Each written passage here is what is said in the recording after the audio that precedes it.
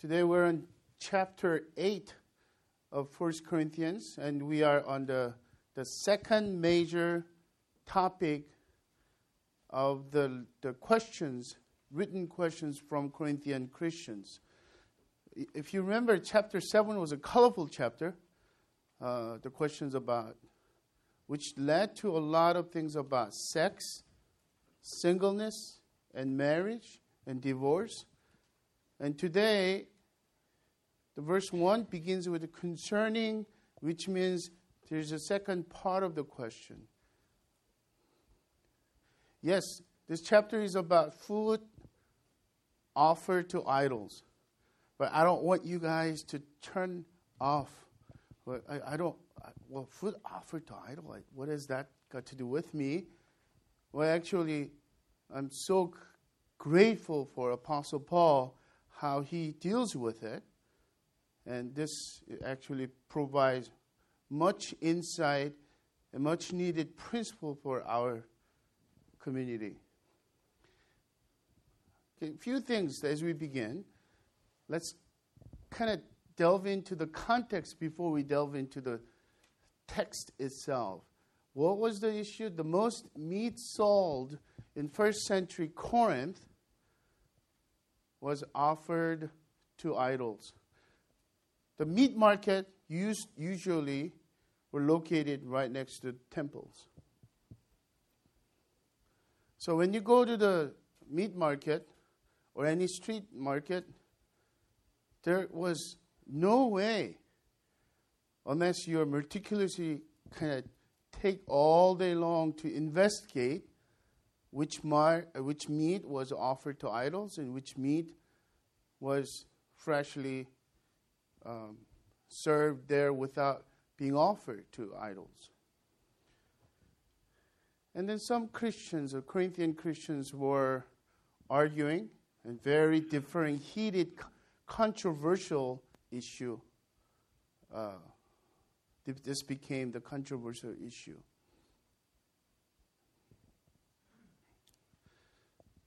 There are two sides. One side, eating meat meant to sin and against their own conscience. Apostle Paul calls the weak in the faith. But that definition is misleading for modern people like you and me, because we think of it as weak-willed, someone who is a little more weaker in nature and temperament, anything. No, actually, the person whose spiritual conscience, faith conscience is weaker. Let's put ourselves in their shoes for a sec. All your life, you've been habitually going to the temples for the betterment of your business and your health and your family. There's no curse from these gods or the blessings of the gods on your harvest, on your children, on your family and your business. Then each occasion, especially the big ones, like for example, every 2 years they have Isthmus games, like it's the second to Olympics, the largest game around there. So every time when you enter into that season, that you will root for the person that is representing your clan and your people. And then, obviously, wishing the luck involved the worshiping of the gods. And the idol worship always accompanied with offering of the meat. And imagine that you became a Christian. And Christ, as a one Lord and one Father, you are determined to follow without worshiping any idols, without having any other gods, as Ten Commandments reminds us. And then when you find out this meat is offered to idols is awfully it's very guilty feeling. You can't really get rid of it. And there are some people who felt like that. The other side was more simple, knowledgeable person. That knowledgeable doesn't mean they have more content theology-wise. But experientially, they said, put 2 and 2 together because idol doesn't exist. Idols do not exist. So it's meaningless. So I have no problem whatsoever.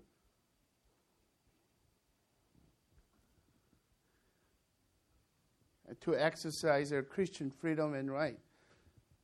And once again, the strong in the Corinthian context, Apostle Paul calls it. So we might not have this very issue, but we do have a lot of controversial issues, not necessarily black and white, Bible forbids it or not, but it is gray. A lot of thing to do is it has to do with each person's conscience. So the gray areas you could think about, starting with drinking and smoking and going to Vegas and casino, internet games, certain type of games, certain type of movies. You could name all those things. So answering this question, which seems to be very simple question, Paul could have used only one paragraph. If he answers directly. Even though it's a complicated questions about sex, divorce, and marriage and singleness, he took only one chapter. Right? For this particular question, he takes 3 chapters. Chapter 8 is about general principle. Chapter 9 is illustration by his own example, his life. Chapter 10 is another illustration, historical example, Israelites in the wilderness. And then towards the end of chapter 10, he actually answers directly some of those conclusions. And I'm not going to spoil the fun for you. The true answer is in chapter 11, verse 1. He ends with that. But he saves it all the way to chapter 11 and verse 1. The question is why? I'm thankful for Apostle Paul because he did this. He took this as a teaching moment to teach on Christian living in general, a principle, a guiding principle for every section of Christian life in general. That's why we get so much benefit today. Even though we don't have this particular issue, these principles will be applied in every direction of our lives.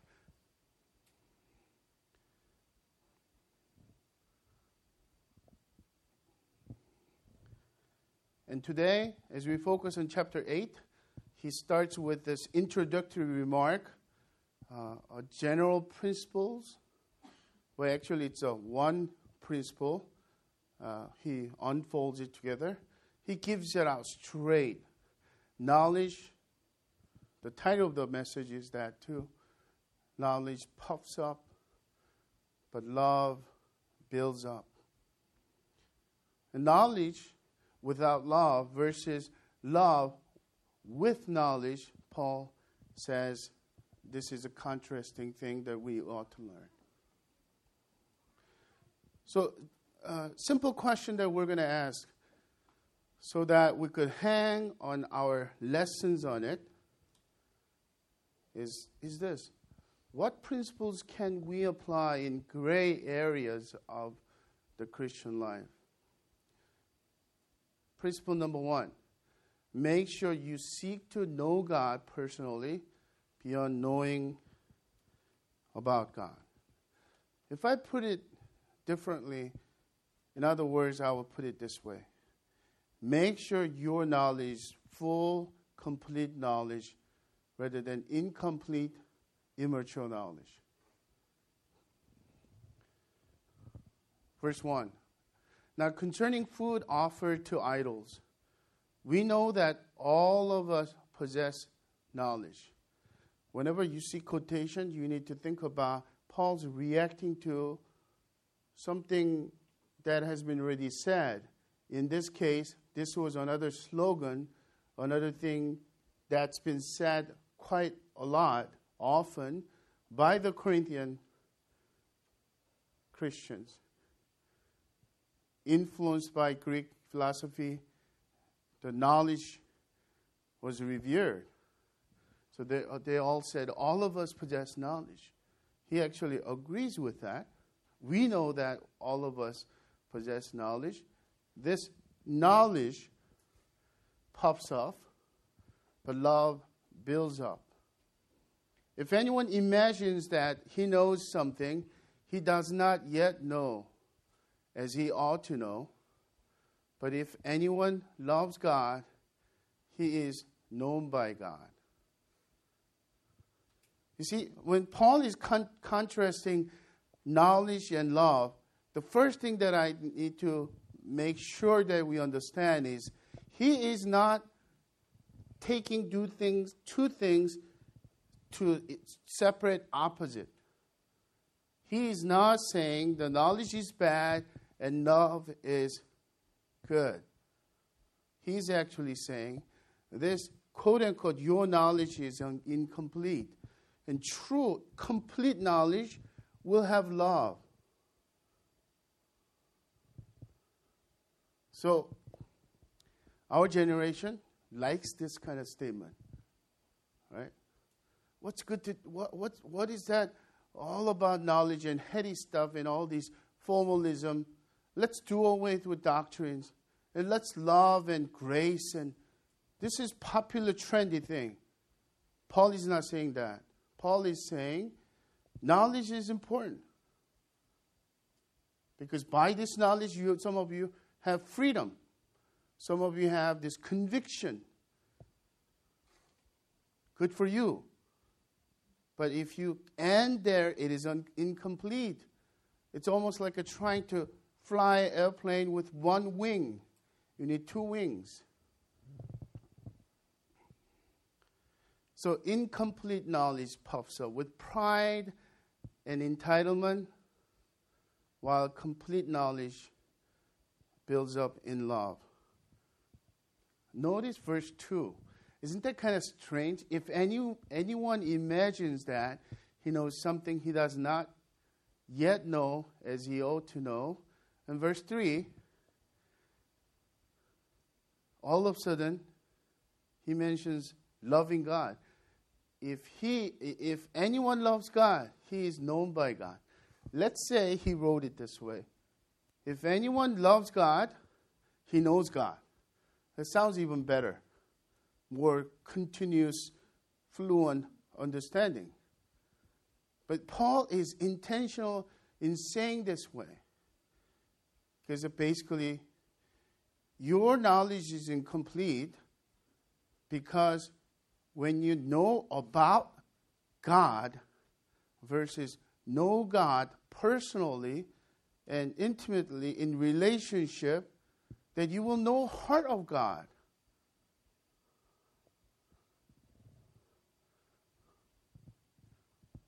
A couple of passages come to my mind. John 10, verse 14. Jesus is saying, I am the good shepherd. I know my own, and my own know me. And later on, he says, my sheep recognize my voice and follow me.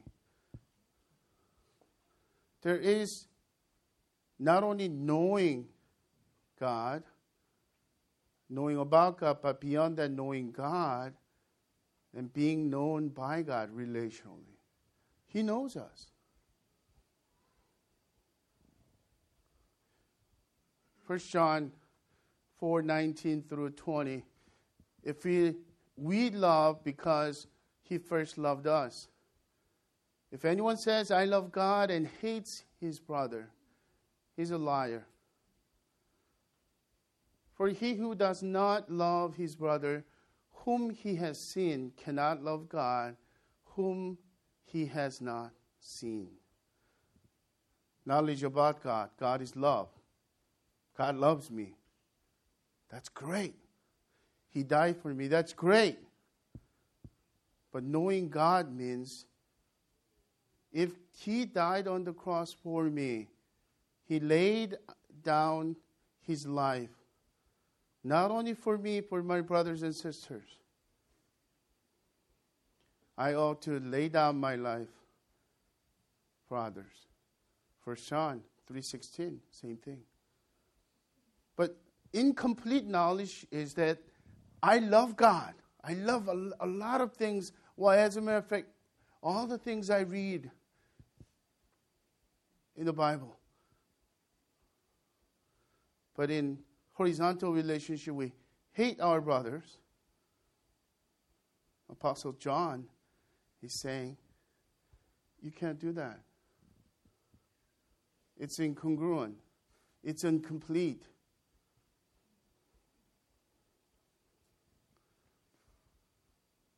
So, head knowledge is knowing about God, which is incomplete. And true knowledge is knowing God and being known by God.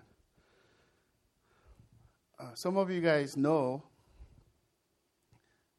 that I'm,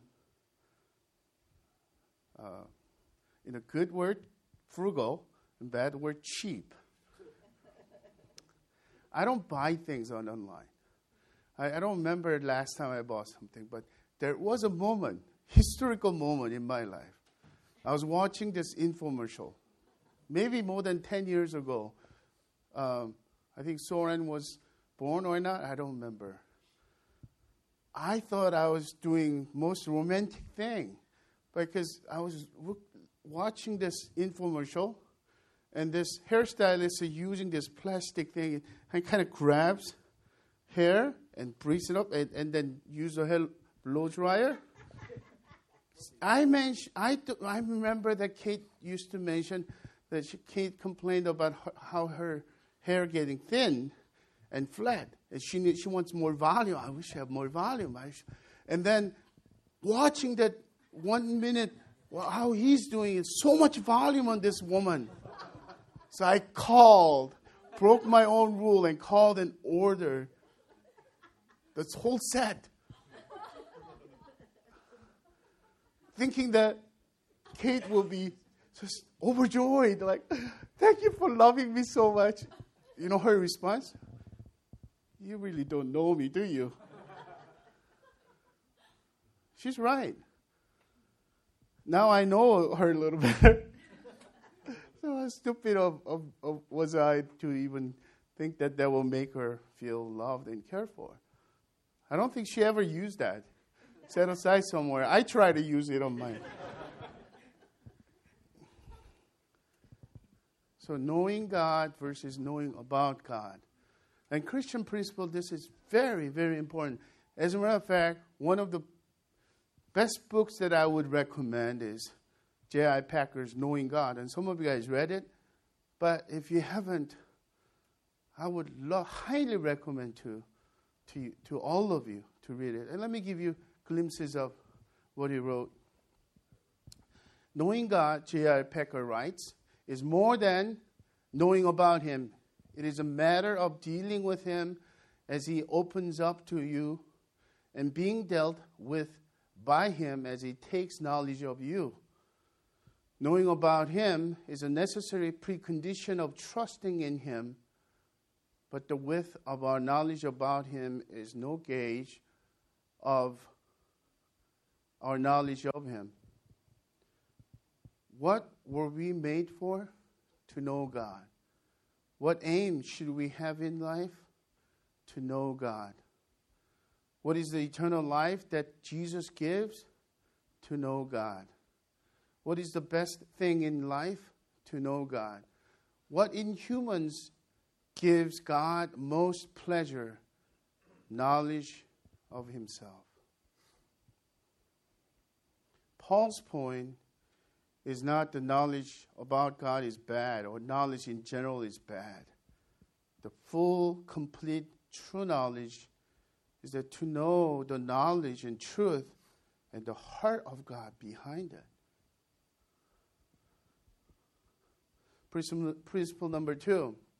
In gray areas, we need to realize that others may not have the working knowledge that frees their conscience of faith. Verse 4.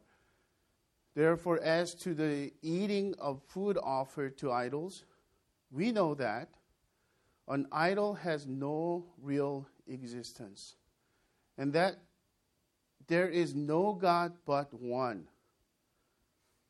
Verse 5.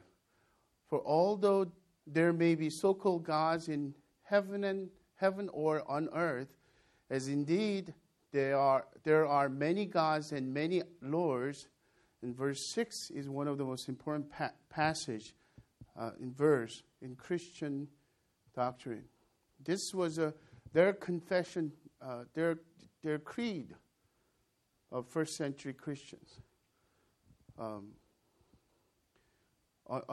the foundation of the Old Testament belief, and they crystallized this Christian faith. In verse 6 is actually the truth, correct truth, and correct knowledge that they have. Yet for us, there is one God, the Father, from whom are all things and for whom we exist, and one Lord, Jesus Christ, through whom are all things and through whom we exist.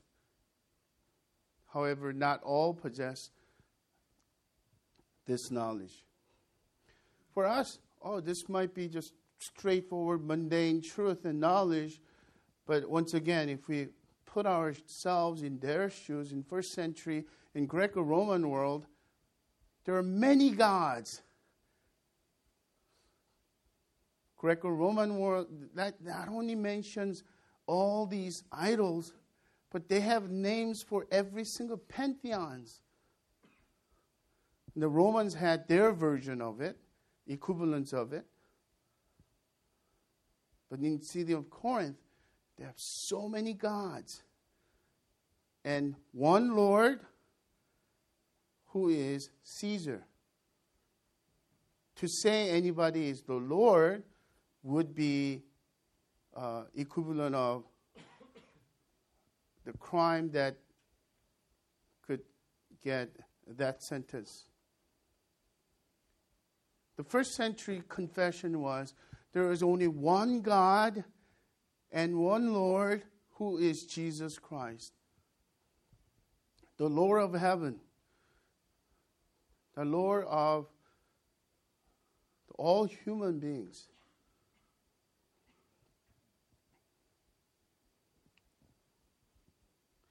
So does Paul agree with this truth and knowledge? Of course he does. He's basically saying, good for you guys.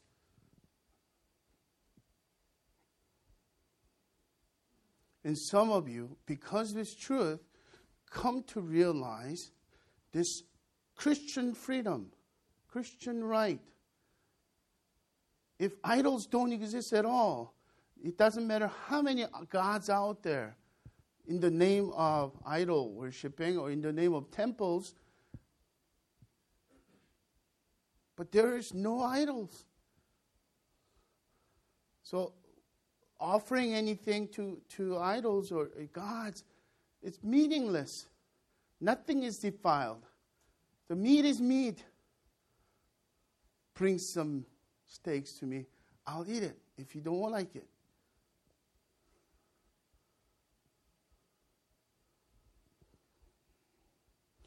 You know, this one, 1 Corinthians chapter 8 is very similar to Romans 14. It's very similar problem, but the context is sharply different, because in Romans 14 we're talking about mainly the Jewish people who are concerned about what is clean and unclean, but because of their ceremonial, customary law. And then cultural customs also too. But here, majority of them are Gentiles. And then this idol worship thing is idol worshiping one God. It was so important their Christian faith. It became a stumbling block for them. A question for you. Those Christians who didn't say, I'm not going to eat, or okay, you shouldn't eat. Do you think they do not know this head knowledge? Of course they do. But usually the conscience works in a very different way. We all have that because of our upbringing, because of constant value system in which we live. There is an area that we feel weaker in our conscience. My head says something, but when I eat this, I feel guilty. You have a hard time understanding that. So let me take this back to some of us. At least some of you will identify with my background. Growing up in Christian family, our Christian family was absolutely no alcohol, no smoking family. So we're taught not to touch cigarettes and not to touch alcohol. But in truth, in biblical truth, if I name the biblical principle, it's a great area. So just imagine this. When I was growing up, revering C.S. Lewis's writing, and then there's a picture that messed my life. C.S. Lewis smoking. Oh, the spiritual giant. Even though I knew the Christian principles of it, it still bothered me. If any church leader, if any person who smoked in front of me, and even culturally, even many evangelical churches, it's like that. And not to mention drinking. I'm thankful because my adolescent years, because of this strict fundamentalistic approach to Christian life, I didn't learn to drink. But that became my freedom. I could go anywhere. And the freedom in Christian definition is not just to do whatever you want to do, but stop whatever you want to stop is actually freedom. So there are occasions that I could have a glass of water and glass of wine, and no problem whatsoever. But when there is a situation that I'll say, no thanks.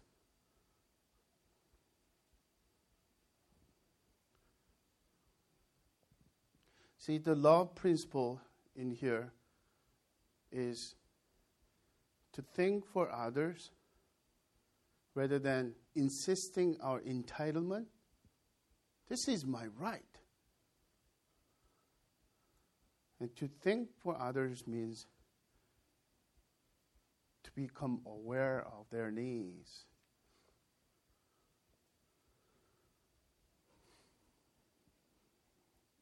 Americans are so well trained to stand up for our rights. So this is a foreign area for us to become aware of our others' needs. So this is my freedom. This is legal.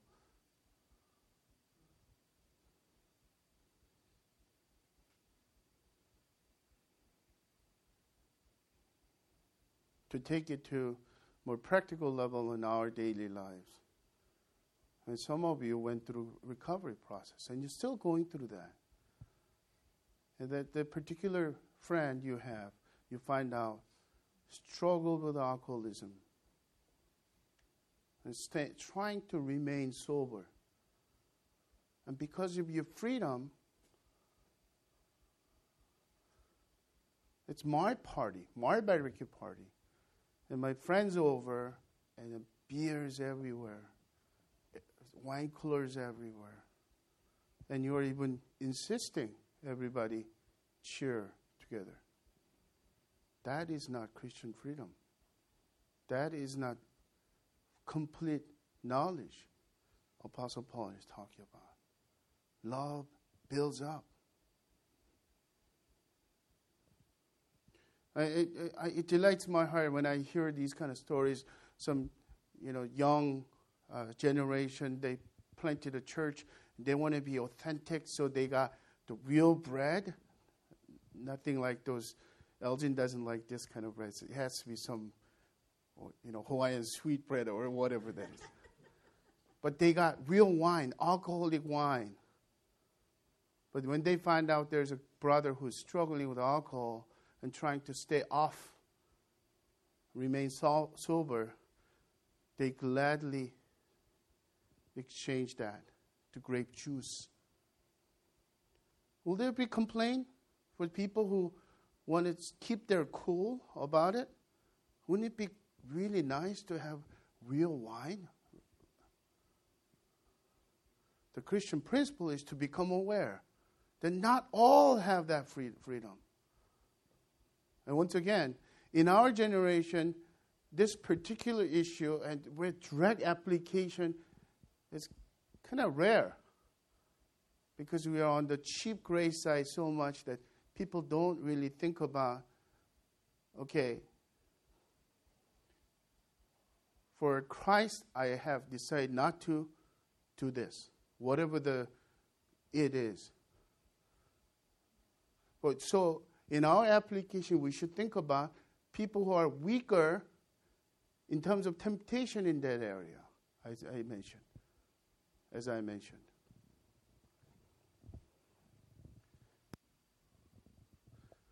Principle number 3. Don't let exercising your rights become a stumbling block to others' faith. Starting verse 7b, but some, through former association with idols, eat food as really offered to an idol, and their conscience, being weak, is defiled. Food will not commend us to God. We are no worse off if we do not eat, and no better off if we do. This is what they were saying as well. But take care that this right of yours does not somehow become stumbling block to the weak. For if anyone sees you who have knowledge eating in an idol's temple, will he not be encouraged if his conscience is weak to eat food offered to idols? Will he not be encouraged means, will he not be tempted, lured? That's a better expression there for our understanding. Don't do that in front of them. You become a stumbling block to them. So the problem in gray area is to polarize attitudes. In one hand, there's a strict legalism and judgmentalism. Some of us ran into those people who are angry about so many things that what you or I should not do. I came from that kind of background. So planting this church and hanging out with you, just the fact that I don't have to wear tie and suit, I sweat a lot, right? So just imagine that I wear full suit every Sunday. That I'm free from that. But like I said, I think majority of us, if not all, are on the cheap grace side and this antinomianism. Under grace, everything is allowed. I'll just chill out. Grace is all they need. So Oprah Winfrey sounds good in this area too.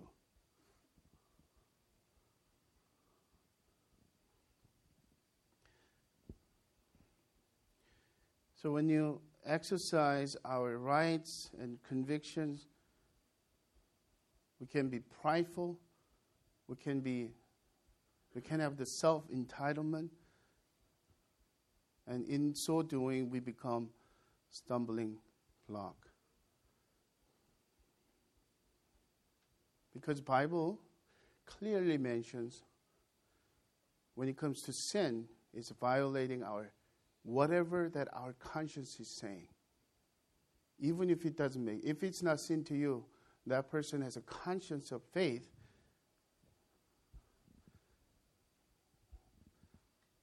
you're having them to commit sin. Romans 14 verse 23 is helpful for us. But whoever has doubts is condemned if he eats, because the eating is not from faith. For whatever does not proceed from faith, or we could think of it as whatever does not proceed from conscience, is sin.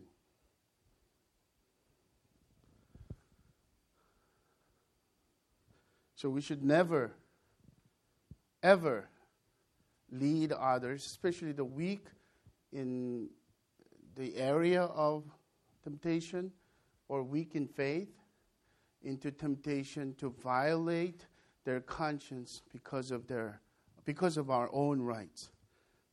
And several years ago, this was back in the 90s when I was still single, I gathered some of friends,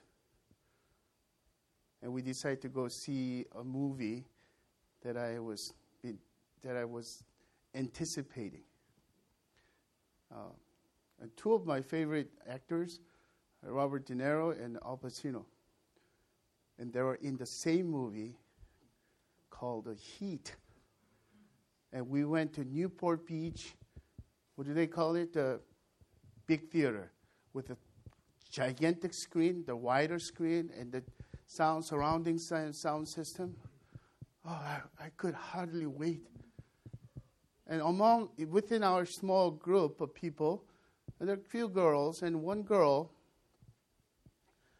was willing to come with us. Hey, let's go together. But her upbringing, she was not used to it. Any kind of even violence. A rated R movie. And then, to tell the truth, at the climax of this movie, do you remember that scene that they got just to rob the bank and coming down from the high rise and the big street, they start shooting the machine gun?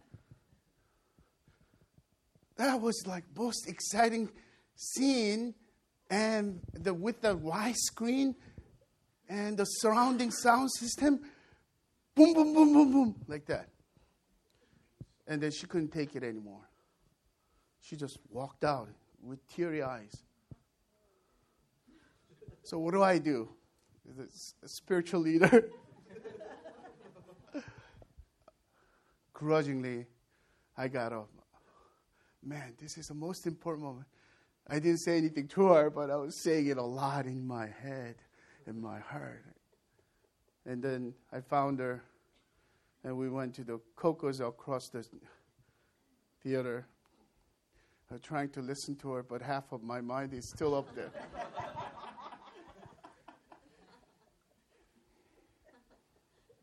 But hearing her background, I could see why this is violating her conscience. Temperamentally, she's weak, but a Christian conscience, she couldn't handle it. She actually was surprised that I was fine with it. I, on the other hand, if you ask me to go some rated R movie, but this time it's not Al Pacino or Robert De Niro kind of movie, but it's kind of lacy and very sort of a sexual innuendo, American Pie that kind of movie, I will say no thanks. It's not just good for me. But if you insist, you're going to be a stumbling block to me. I'm just fine with it. And I'll have all kinds of conversation in my head. You see that?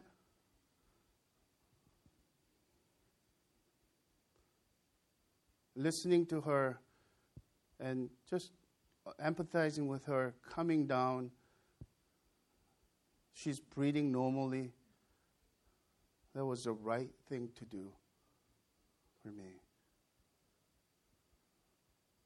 At the time, I didn't really know I was doing the right thing. I was just complaining in my heart.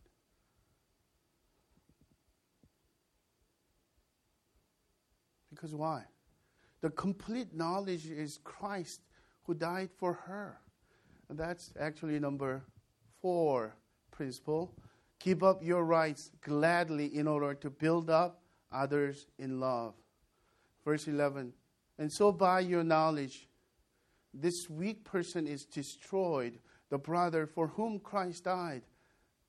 Thus sinning against your brothers and wounding their conscience,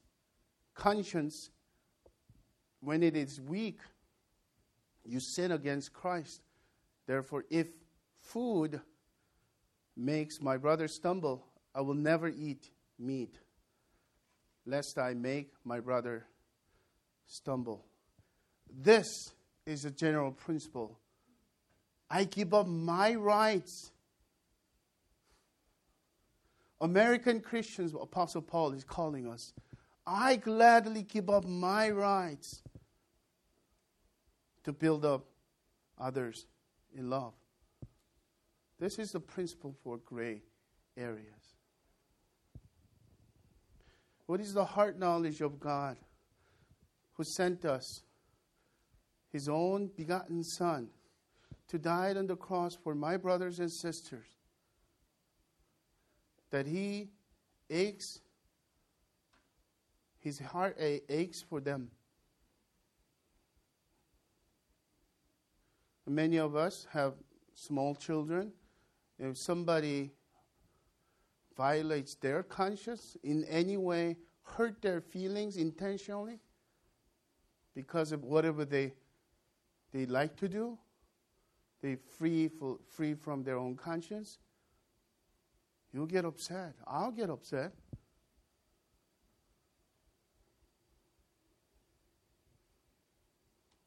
What is the love principle?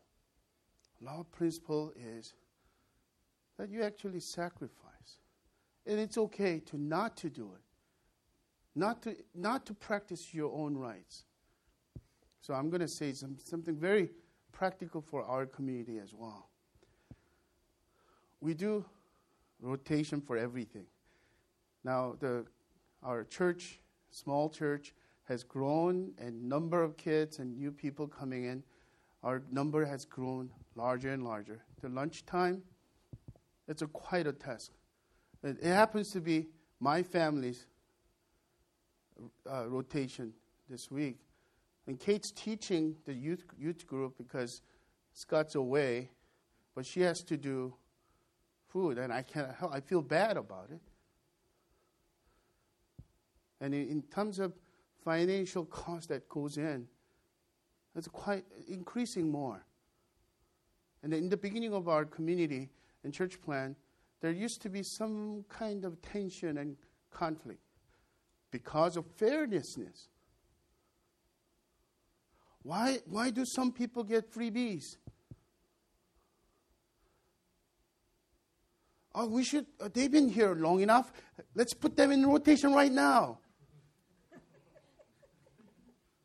And I'm so glad Susie has been doing such a good job of communicating value. You know, the principle is not fairness.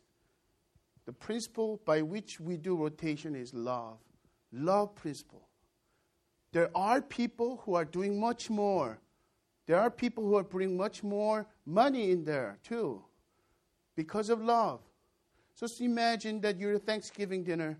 You're inviting your parents and your siblings into your house, and that you want to make sure everything's equal and fair. That would be crazy. I know how generous you are. I know how much abundance of food. There'll be turkey left over. You could eat whole week long and maybe whole month. long. And the pie is sitting everywhere. And do you feel any loss? No. Because of your love for them, your heart is full. That's love principle. One more thing in application. Because we uphold the authority, supreme and superseding authority of the Scripture in our generation, I'm so glad many of you are actually at least looking at the quiet time passage every day and talking about Scripture in your men's group and women's group and going through Exodus study even tonight. And we're continually upholding the value of Scripture guidance. Way to go. But my heart, impacted by what God has been speaking on my heart, we ought to be very cautious lest our knowledge pops up.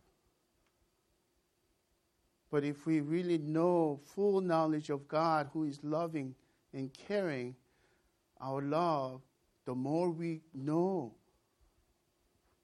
the more we are knowledgeable about Scripture, the more we will become loving and humble. So whether it be cigar, whether it be kind of get together, that some hard liquors come out beyond beers.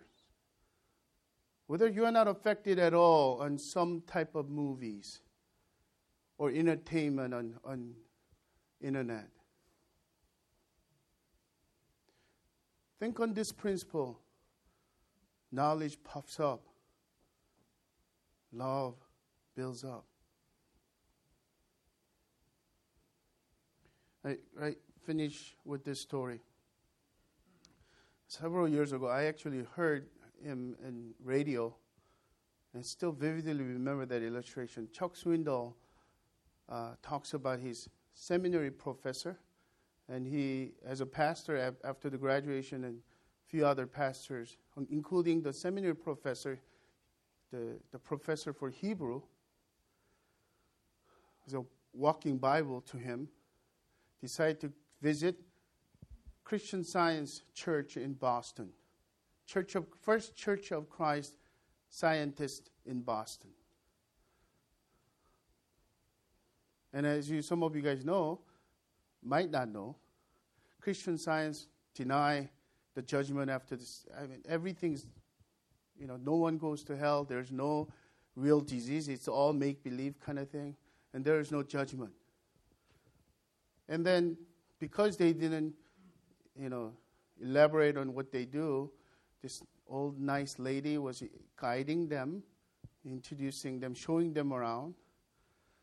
And then she began to explain some of her doctrines, that there will be no judgment.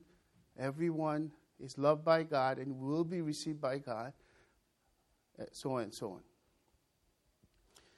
And this professor, who could code Hebrews 9:16 in Greek, original text, instead of quoting the text directly, doesn't it somewhere in the Bible that it is appointed that everyone once die and there is judgment? And the lady, instead of asking a question, would you like to see upstairs too? And then Swindoll, in his mind, said, go get him, Prof. This is the one. Don't let her get away. Give it to him. Give it to her. Make her answer. But instead of doing anything like that, he said, sure. Thank you. Went up. And after that incident, Swindoll pulled him aside a little bit. Prof, why didn't you do it? There was a golden opportunity. And the professor leaned over to him and touched him gently and said, Chuck, that wouldn't be much loving, would it? And Chuck Swindoll said that made such a deep impact in his heart. And that was the teaching moment, he said, that he carries on all these years.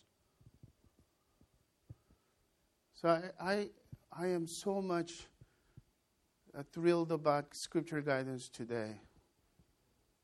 And then I sense upcoming battle for truth and homosexuality and gay marriage. And you know my position on that. That knowledge is good.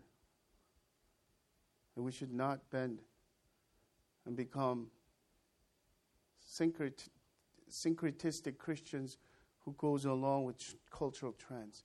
However, what we do with that knowledge with the homosexual brothers and sisters, the people who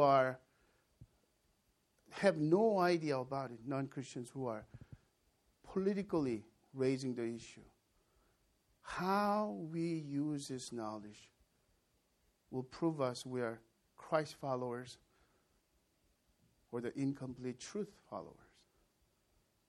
It's a complicated issue.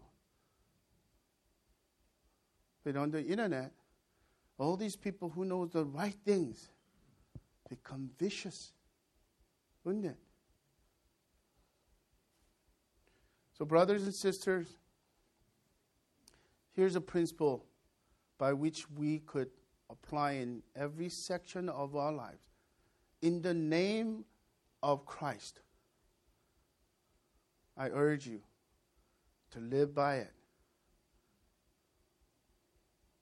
Even in the sense that when you're husband and wife in fighting and arguing, and your spouse did such a 90% wrong, and you have all the right to say harshest thing in the world, to pay back.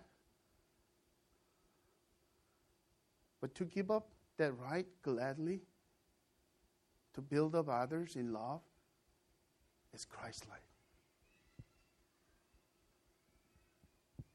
That's the freedom we ought to cultivate, enjoy.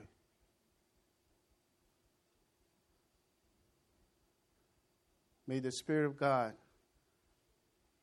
lead us in this love principle. Let's pray.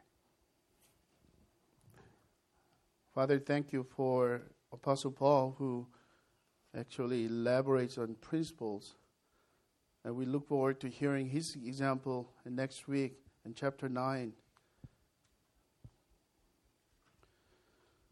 And the conclusion in chapter 10. But today we pray that you will teach us, mold us to become like Christ-like in our knowledge. Help us to be mature and full and complete with love. In our dealings with non-Christians, in our dealing with weaker brothers and sisters, teach us not to compromise, but to practice in love, to build them up in love. Oh God, we need you. We need your guidance. We need you to keep us humble in our scripture guidance, seeking scripture guidance in every direction of our church.